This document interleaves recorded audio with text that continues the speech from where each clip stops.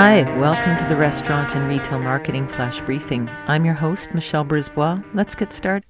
Wine Intelligence magazine has a great article called The Great Natural Experiment. How has consumer behavior with wine changed during 2020 and 2021?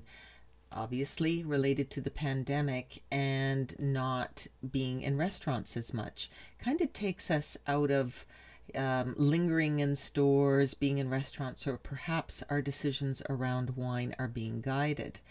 Add to that there's some shortages in terms of supply chain.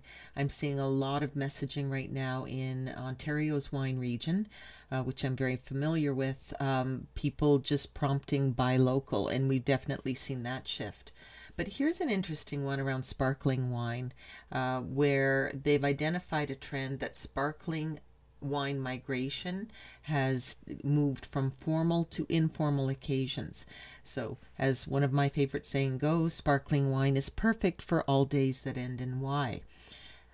Traditionally, we've looked at sparkling wine or champagne, which is the brand reference, as something that you might have at weddings, anniversaries, New Year's Eve, or smashing against boats. It's actually one of the most food-friendly wines you can have. It turns any occasion into, it just ups the volume emotionally and makes it more special.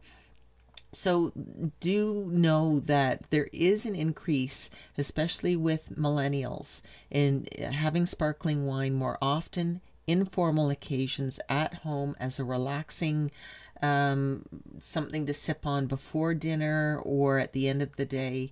So if you're doing takeout, if you're looking to add a bottle to some sort of even in restaurant experience, do know that people, especially between the ages of 25 and 39, are going to be open to recommendations around a sparkling wine or a Prosecco. And you can certainly just talk about how it just makes things more fun and special and how food friendly it is. Talk to you tomorrow.